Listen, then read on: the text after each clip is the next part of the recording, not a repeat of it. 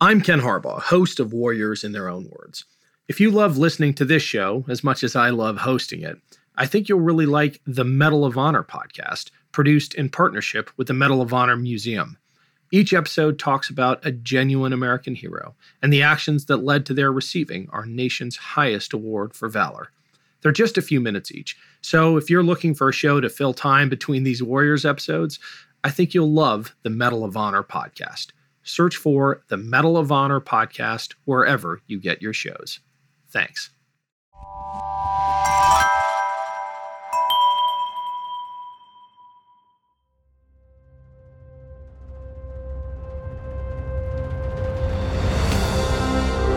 I'm Ken Harbaugh, host of Warriors in Their Own Words.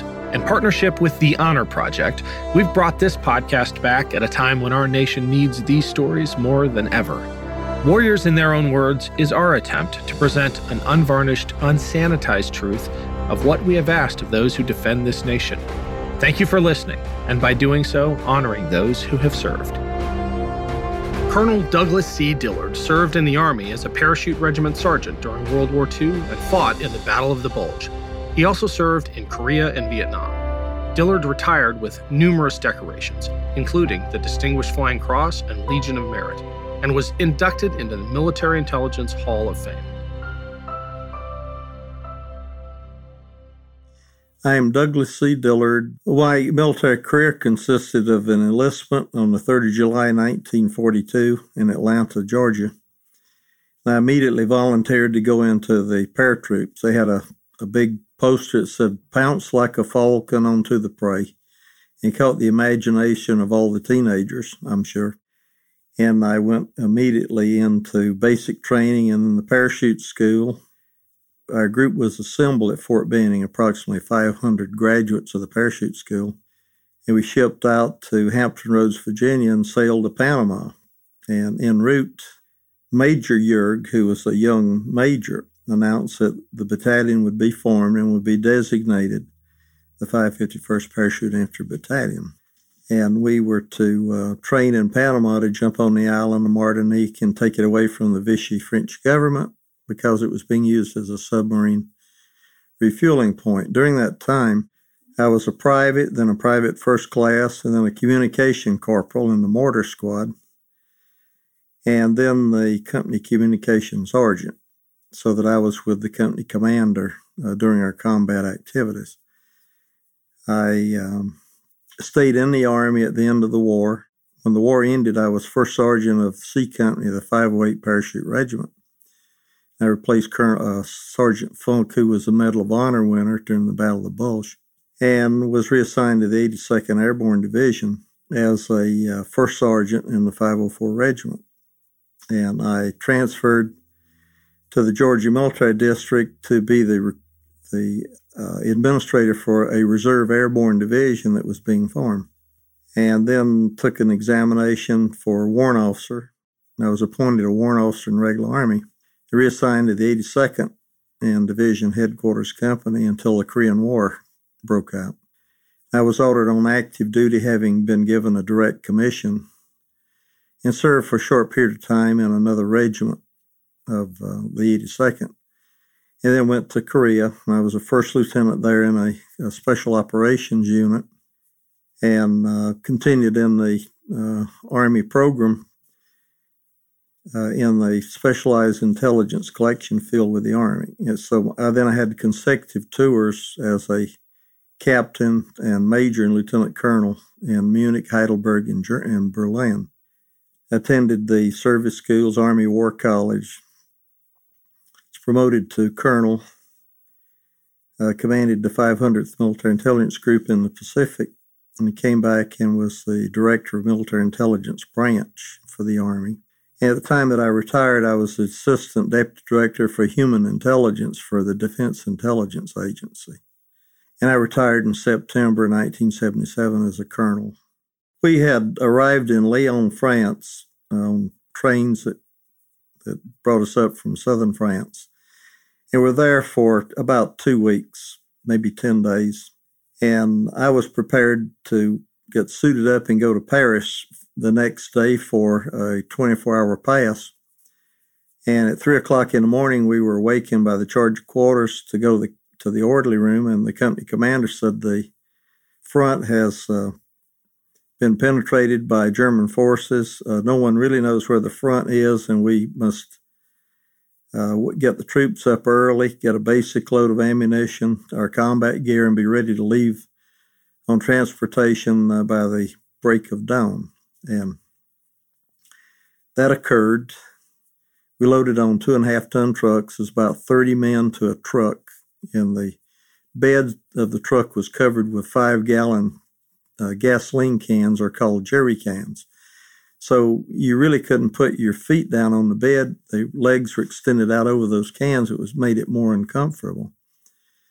And we left at daybreak and headed up to Belgium. And it was rather uneventful until the middle of the afternoon, and we arrived in a village named Hotten. And we could hear small arms fire and artillery going off, and the truck stopped. And one of the officers came back and said, there's SS attacking from the other side of the village, and we're not going to be able to go through. We'll have to turn around. So we're in those narrow roads, and the 2.5-ton trucks each had a trailer, and it was very difficult, but the drivers were able to get the vehicles turned around. And we took a different route into Belgium.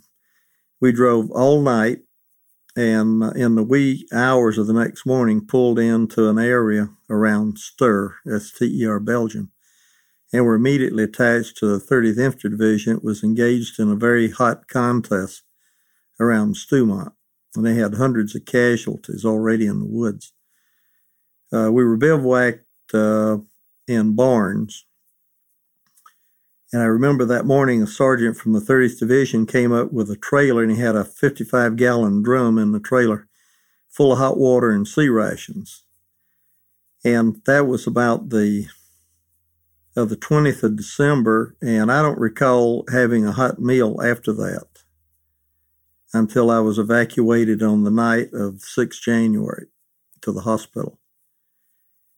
And it's a can of sea rations that had been heated in that hot water. We remained in direct support of the 30th Infantry Division for a couple of days, and then we were told that we were going to attack a village because the 30th Division had so many casualties that they had to get them out, and the weather was beginning to deteriorate.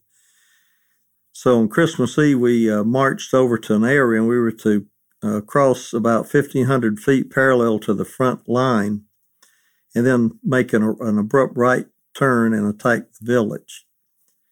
And as we deployed and started to march into attack position, we suddenly were stopped and turned around and told we're going back to our bivouac. And the next day we learned that the 30th Division thought we were a regiment of 3,000 rather than a battalion of about 600. And that was the reason that mission was canceled. And we returned to the village of Rayir and dug in. And I don't recall having gotten into any building or out of the elements until, as I said, the 6th of January when I was evacuated. We're out in the elements the whole time. What's strange as it may seem, there were portions of turkey and some other assorted bits brought up and served in the chow line out in the field. And I remember some of the guys would take a turkey leg and stick it up in the tree and figure, well, it's freezing weather, so it's not going to go bad, and I'll eat it tomorrow.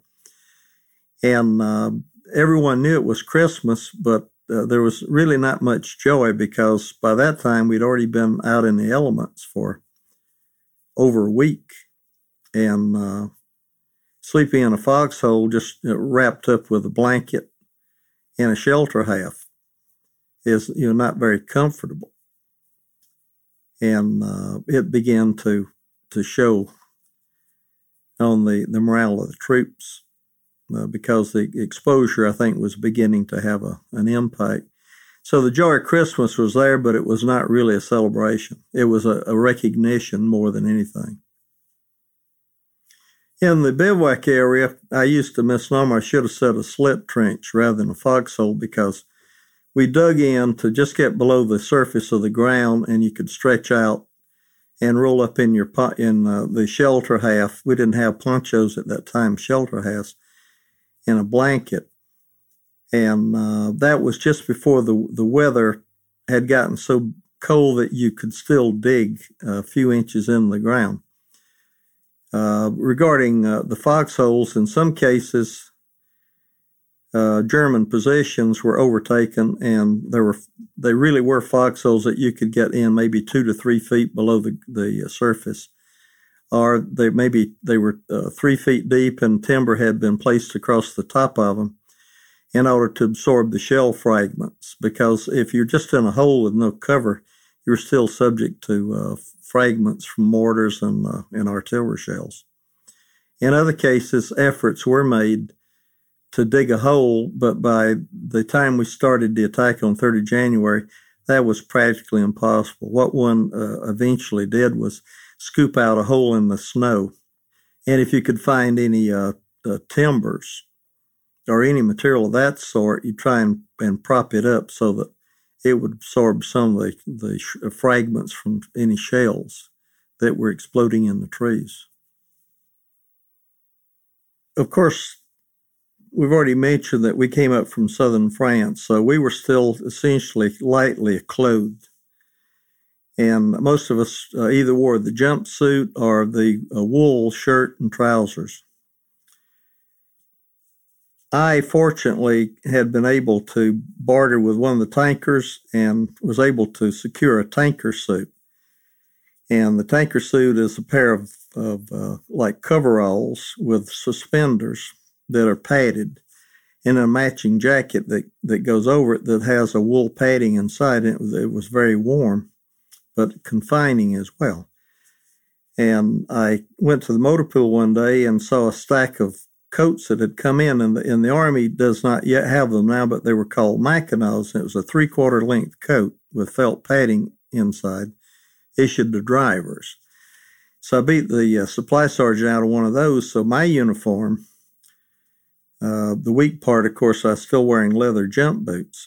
I had the tanker suit, the tanker jacket, and the Mackinaw over that. And underneath all of it, the regular wool shirt and trousers, and a wool knit cap, steel helmet. And I do not remember having any gloves. And the other people made do as best they could. Some were still wearing those cotton jumpsuits. And some had managed to find some wool underwear. And I think that what had happened, the major move on the part of logistics was to open the port of Antwerp so that ships could come in, and it would really shorten the logistic line from the English Channel into Belgium. And we were caught so short with that surprise incursion into Belgium that I'm sure many units did not receive their winter gear in time to have it as we moved up and were engaged on the front. So during that period of time, we did not get any additional clothing. We should have had galoshes or overshoes. Should have had heavier wool clothes, including overcoats. And some of the men that did have overcoats, as has been noted in our history, were ordered to strip them off and leave them so that we could move fast. And historically, during that campaign, the 551 had during that 3-day period, had a reputation of being fast moving. And in that way, quite often the flanks between the 505 on the left and the 517th on the right, there was not contact because we were moving fast. And eventually we paid for it with the frostbite cases. Clothing was a part of it, but being exposed to the elements that long, as I indicated earlier, from about the 20th of December up through the 7th of January, we had been out in the elements.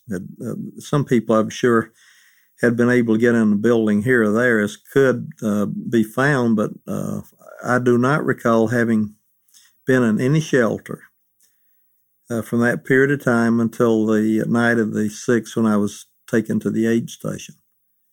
And over a period of time, that cold just permeates the body, regardless of how warmly clothed you are, because we were in constant firefight for 3.5 days. And the perspiration that you're working up, it cools, and it really dampens the inner clothing. And you can never overcome that. And if you get that chill on your back, you'll never be warm until you completely change clothes and get in a warm environment. And I think that was true for practically all of our troopers.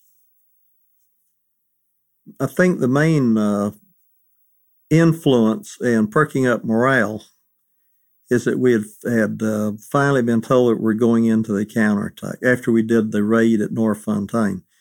That after that raid on the 27th, the morale was sky high. We could beat anybody, and we were just invincible, and we were ready to take on the rest of the German army.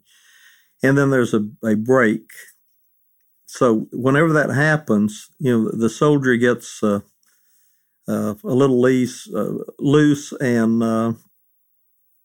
the inactivity is going to cause problems and a drop of morale. And as soon as we were told that we're going to go on the counterattack on the 3rd, the morale began to zoom. At last, we're going to get moving and get out of this cold environment, because we felt that we were going to be very successful in rolling the Germans back across the Somme, and we then would be able to get into a warm environment and get some hot food and a change of clothes. As it turned out, from that morning on the 3rd until the night of the 7th, the battalion was never in the reserve. It was in a constant firefight with very small breaks between engagements. And that really kept the adrenaline flowing. And that's, I think, what kept the troopers going, is that they had a mission to accomplish. They were very proud of their unit. They had very high morale. And we could see although it had cost the unit a lot of casualties, we were accomplishing our mission. And there's a great sense of pride there. We're across phase line 2, and you're ready to go into Rochenval in spite of the casualties that we had. The 5th and 6th of January, we had moved into the area there on the hill opposing Rochenval, and Lieutenant Booth had assumed command of the company. And he came down to me. I was trying to dig in. He said he was going to battalion, and I was the senior person left in the company, and that there were 2 officers coming down, and to just tell them to dig in until he got back and he would make their assignments. It was Lieutenant Kinley and a Lieutenant Dahl, and they came out of the quartermaster. And the first thing they told me is, we're really eager to get a combat entry badge. And I said, well, after today, or rather after tomorrow, we'll see how eager you are. And I showed them an area near me to scoop out some snow and try and get down in case we start getting some more shelling. And a patrol had just come back from down below, and they had identified the bridge. And the general conversation among the GIs there is that if that's a bridge, we can anticipate the Germans really resisting, because that's their exit, their access route over the Somme. And the feeling then, as we talked to each other, is that the next attack is going to be very, very deadly and probably more costly than what we've already been through since the 3rd of January. And that afternoon, Lieutenant Booth came back, and he got the officers together, and they began planning the attack for the next day. Roy McCraw, the first sergeant of A Company, had just come back from the aid station. On the 3rd of January, when we started in the second phase of the attack, we had crossed an open field, and as we came out of the woods to attack across that open terrain, I could see a tank off to my left and hundreds of Germans digging in along the line that we were attacking. And I thought to myself, God, this is absolutely crazy that we're going to be able to accomplish this. And Captain Dalton, I was the communications sergeant, so I was with the company command group. He and I, the first sergeant, and the liaison officer. And we started out across that field, and we got about in the middle of the field, and an 88 tank round exploded right in front of us. If we'd been 10 feet further, we'd probably all been killed. But it knocked everyone down. And as we shook our head and looked around, Captain Dalton was lying down there. So we pulled him back. We got a medic, and he was hauled off the field. And, the rest is history, where there was a movement to the right to flank the German positions. And Sergeant McGraw had hurt his back because we had trouble under that fire. We're still getting machine gun fire and sporadic tank rounds being fired directly in our position. So we were moving and dragging and moving, and he hurt his back. So that night he went in the aid station. So when he came back that day on the night of the afternoon of the 6th, he went around and checked all the troops, and by that time, both of my feet were completely numb up to my knees. I couldn't even stand up. And Roy said, you got to go to the aid station. If you don't go, you're going to lose your feet. And the reason that happened to me the first day, as we started the attack, we came down the very steep hill from Bas Badu, made a right turn and started up a kind of a meadow to get in our tight position, and there was a stream right in the middle of that meadow. And as I started to jump across the stream, a mortar round landed right in front of me, and I misjudged and fell right in the stream. So my clothes and my feet were completely wet. And we kept moving. I didn't have a chance to change. And the second night, one of the troopers did remove his boots, but he couldn't get them back on. I said, I'm not going to do that. And the night I was evacuated, I still had the same boots and wet socks that I'd had that first morning when we started. And that directly contributed to my case. Fortunately, they caught it in time, and after 4 weeks in the hospital in England, I was released for duty and went back and joined the 82nd. So I credit Roy McGraw really with saving my life that night, because I would have been right with Lieutenant Booth. And when he stepped around that curve and that MG-42 raked him from one end to the other, I probably would have been caught up in it also. And I told the family that when we had Roy's funeral at Arlington Cemetery.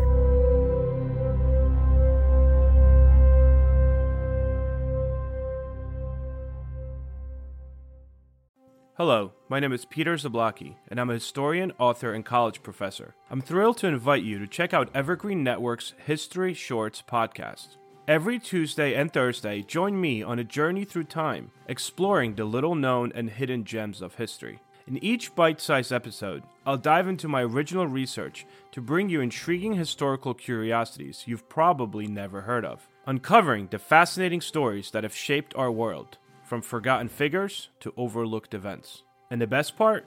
I've condensed all this historical goodness into manageable chunks, perfect for your on-the-go lifestyle. Whether you're commuting to work or squeezing in a quick break, History Shorts fits into the little time you probably think you don't have. Subscribe now and never miss an episode of the History Shorts podcast, available wherever you get your podcasts. Hello, we have this superb podcast called We Didn't Start the Fire, the only podcast started by Billy Joel. It is the most original, fascinating, and random way to learn the story of the 20th century. Oh, pretty darned random. And we are joined by some pretty incredible guests. I only wrote stuff that I wanted to hear. If it turned out to be a hit, it was pure dumb luck. With me, Katie Puckrick. And me, Tom Fordyce. This is We Didn't Start the Fire, the only podcast started by me, Billy Joel.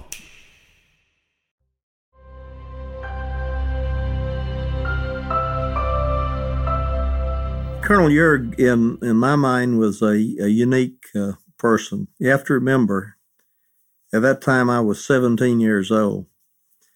And everything he did, in my mind, was the epitome of an outstanding leader.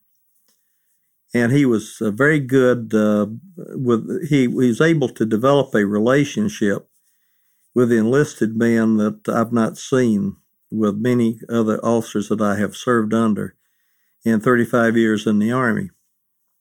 There was a youthfulness, a vitality. There was an implied personal interest in you when he would talk to you.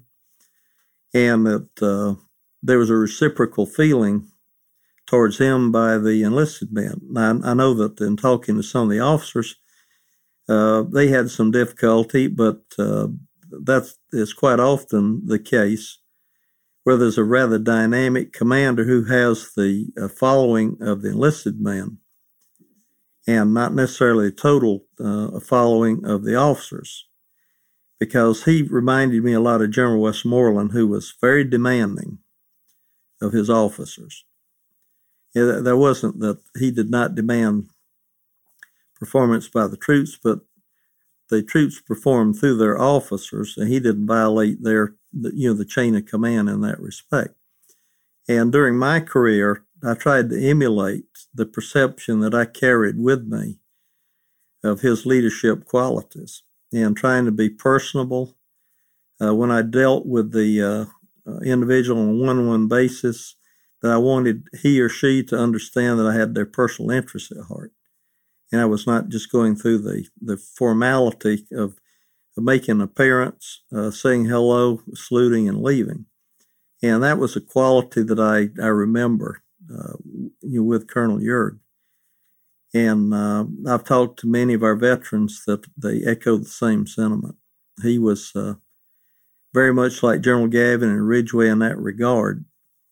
And the fact that he had placed himself in that very forward position in the tree line, I think once again, to recall the battalion had been in very difficult fighting for over 3 days, no sleep, no warm meals, and again, improperly clothed. And I think he was there partly to demonstrate that I'm here with you and I'm supporting you. And also a vantage point to observe the battlefield, because as you look at the terrain from that vantage point, he could see down that open terrain into the Russianville area, so that he didn't have to totally rely on the rather defective communications that we had to have a more firsthand view of what was happening on the battlefield. And unfortunately, it led to his demise. However, one cannot say that had he been 200 yards further back in the woods, he would not still have been killed by one of those tree bursts. I believe from the standpoint of surviving, that I was really amazed that for the extended period of time that we had been out in that environment and had been subjected almost hourly to showers of either mortar or shells, and being constantly in a small arms engagement, that in my case that I was still standing. And I once again had that feeling that I've heard echoed time and time again, that it's the guy on the right and left that's going to get hit, not me. And I think that we, even today, in the back of my mind, I still have that feeling. So that was an impression as, how can we still be here and be plodding through the snow and under these conditions, and seeing all the casualties, some of the bodies stacked up and others that were wounded, that we could not get them out. And that was the bad part of it. I mean, combat is combat, but when you see someone that has been disabled, and you don't know where to take them, and you have no means of evacuating them at that time, and with those elements, they're going to freeze to death. So that was the downside of that. And I guess again, in the back of one's mind, you would think, well, that may be me next. And I still have very fresh memories of that, and some of the people I served with for 3 years that were, killed right in front of me. And I mean, that was quick and dirty, as we say, and they didn't suffer, but it was a tremendous loss that you never get over. And I remember, and I believe that Greg cites it in the book, we caught a German there in that field. And we were all really infuriated, and I looked at the guy, and he had a breast full of ribbons on his tunic. And I don't know why I did it, and I still have them today, but I reached up and grabbed those ribbons and just ripped them off his uniform and stuck them in my pocket. And why I did it, I still don't know. But there was never any thought in my mind of shooting him. It's the furthest thought, because we weren't raised that way, but in a rage of passion, in a firefight, then you would do it. And the day that Lieutenant Durkee led that bayonet attack, I was right with him. Although I had a submachine gun and the barrel was already frozen, I could not even move the receiver.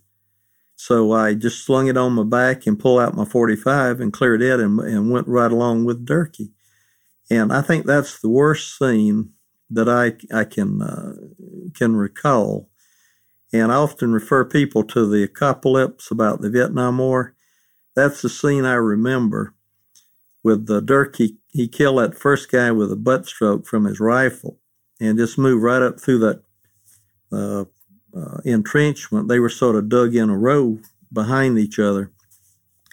And as they tried to get up out of the foxhole, he killed them. And they just fall back in that freezing weather. You could see the vapor forming from the the warmth coming out of their body. And that's still very clear in my mind. I remember discussions of the anxiety to get warmer clothing and the thought, well, gee, if we can capture some of these Germans, we'll just take their greatcoats. I really didn't hear anyone talk about killing them to take their coats, but capturing, because I remember with a group of prisoners that we had, and there was a comment, why don't we take their coats? We're freezing to death. And the officer said, no, we don't do that. And number one, Colonel Yeager said, you will not wear German clothes or equipment, because in southern France we had captured a lot of Germans, and they had knapsacks that had nice, it looked like pony skin as a cover for the back of the sack. And some of the guys started wearing them. Well, you can be mistaken for a German. So the order was out, you don't do that. So I think there was idle talk among some of the troops. But I think C Company is where that came up, that they were up around Foss or Bergeyval. And someone said, why don't we just go up there and capture a few of those guys and we'll take their clothes. But that was prohibited. When we heard about the massacre, it naturally infuriated all the troopers. And the thought there was to get revenge.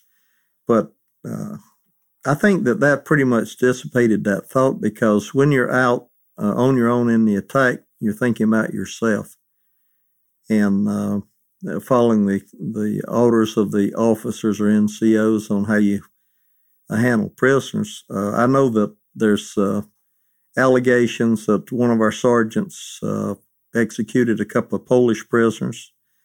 I have no personal knowledge of that. I would say that there's always the possibility of that happening, because in southern France, a soldier in our battalion had just been informed that his brother had been killed.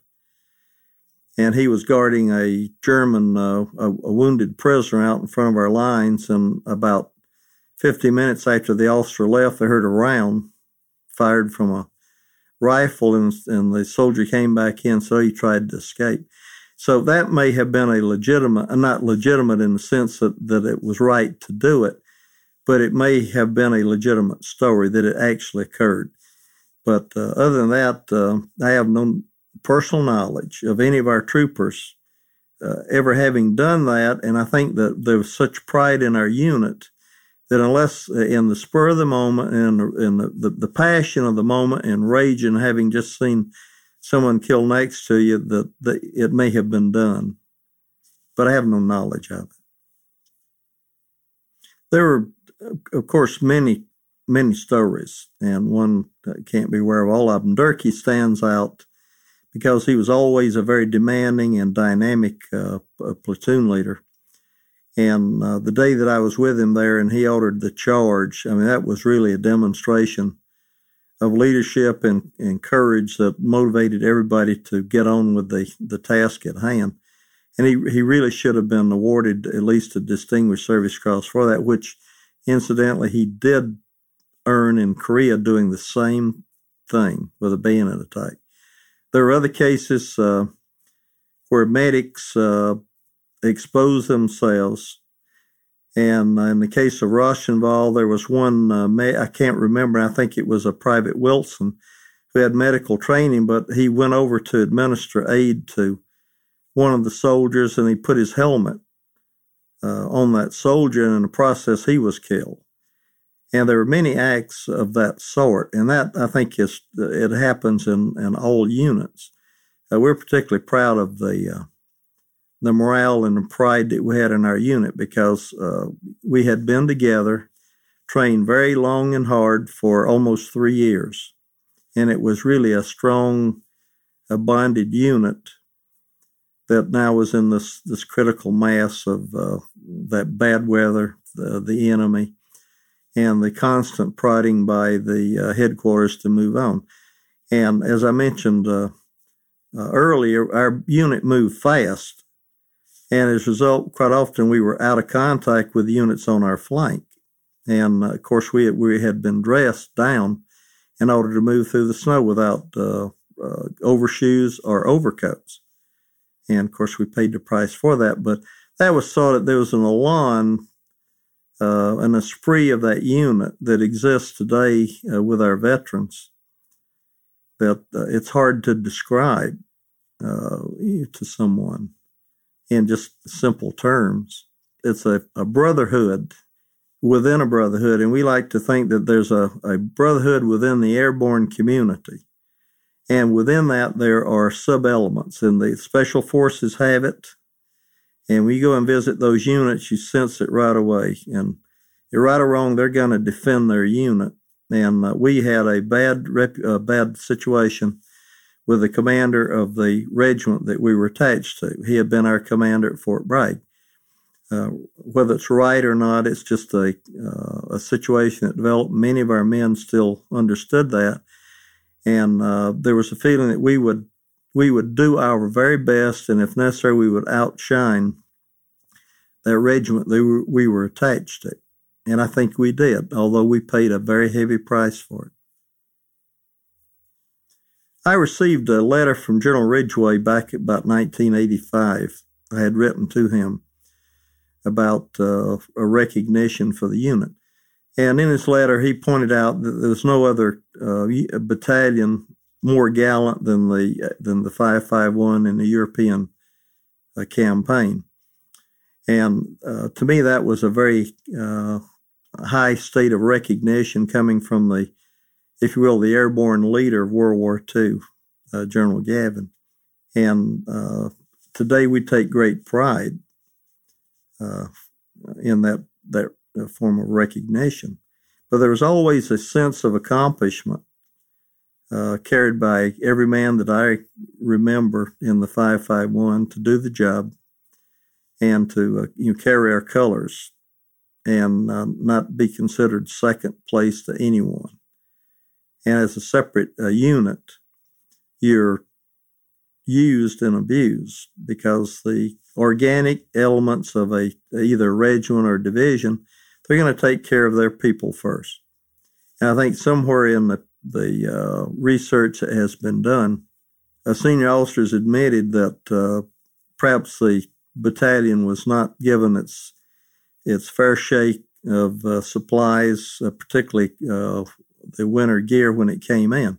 And I'd like to say one other thing that I mean, you can check this to verify it, but there was a shortage of ammunition, and we had to finally track down the correspondence out at St. Louis, and the files out there contained the firing logs of the airborne artillery battalion that was supporting the 504 regiment. And from those firing logs, we could see that there were only 2 fire missions that day in the vicinity of Rochenval. And the first one that came down around 9:30 after this carnage was all over was smoke, 110 rounds of smoke. That was to cover the position so that we could pull our dead and wounded off the field. About an hour later, there was another several rounds, I don't remember the exact number, maybe 30 or 40, that were fired over the town across the Somme River. None of that artillery fire ever supported our battalion during the attack that day. And we've had people tell us that we're crazy, that we got our fair share of artillery. Didn't happen. And one of the reasons, and probably the main reason that the artillery ammunition was in shortage, was the Longshoremen's Union in the United States was on strike, and they could not get the vessels loaded. And even today, I have a feeling about unions.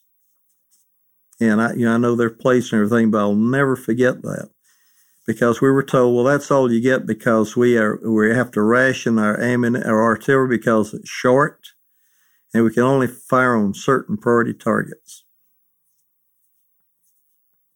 I think that our battalion in its short life was a all-American. I know that's the designation of the 82nd Airborne Division, but these were young volunteers, draftees that came from all sections of the country, and many of them made the supreme sacrifice. And when the job needed to be done, regardless of how dangerous, they did their darndest to get it done. And I think that accounts for, even on such a short battle strength and under those severe conditions, that the 551 pursued its objective and ended up securing Rochenval and the bridge. That may or may not have ultimately contributed, not that the 551 influenced Hitler to order withdrawal, I don't mean that at all, but that action then showed Hitler that all of his troops had been pushed back west of the Somme, and it undoubtedly went into his decision to start the withdrawal. And we take great pride in having been a part of that. That was Colonel Douglas C. Dillard. To learn more about him and his experiences, check out his books, Operation Aviary and Tiger Hunters. The links are in the show notes. Thanks for listening to Warriors in Their Own Words. If you have any feedback, please email the team at kharbaugh@evergreenpodcasts.com. We're always looking to improve the show. For updates and more, follow us on Twitter at @team_Harbaugh. And if you enjoyed this episode, don't forget to rate and review. Warriors in Their Own Words is a production of Evergreen Podcasts in partnership with the Honor Project. Our producer is Declan Roars. Bridget Coyne is our production director, and Sean Rule-Hoffman is our audio engineer. Special thanks to Evergreen executive producers Joan Andrews, Michael DeAloia, and David Moss. I'm Ken Harbaugh, and this is Warriors in Their Own Words.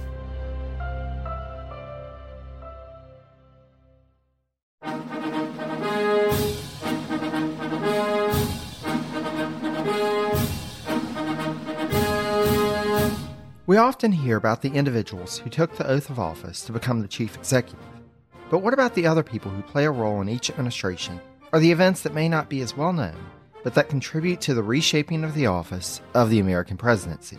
On the Presidencies of the United States, we explore each administration beyond just the person holding the highest elected office in order to better understand the history that brought us to the modern-day presidency. I hope you'll join me on this journey through the annals of presidential history. Presidencies can be found anywhere fine podcasts can be found, and is a proud member of the Evergreen Podcast Network.